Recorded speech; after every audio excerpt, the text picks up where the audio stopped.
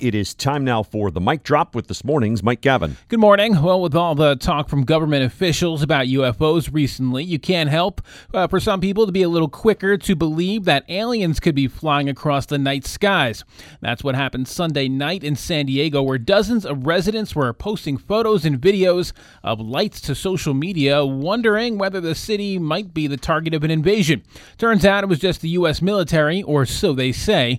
The Navy parachute team, known as the Leapfrogs, revealed on social media that the lights were actually flares carried by team members as they performed at Snapdragon Stadium to support the San Diego Wave FC in the Women's Soccer League semifinal match. Yeah, okay, that's what they claim. Just a bunch of guys jumping out of helicopters or I planes.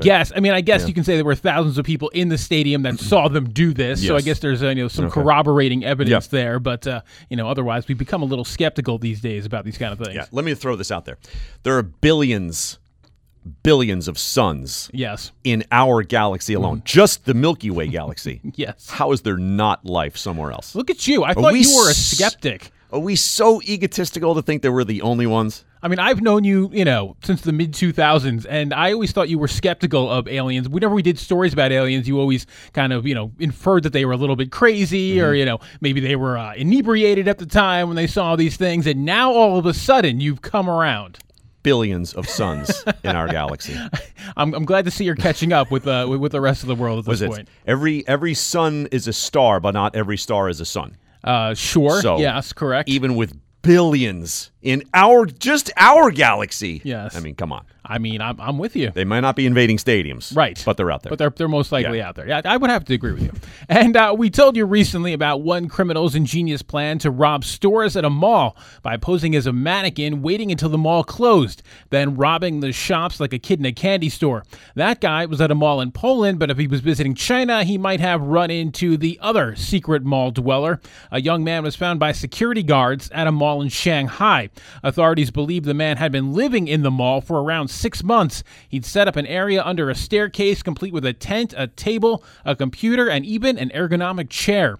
And despite the fact that he would regularly leave his area to use electric plugs in the mall, he managed to evade security for at least half a year.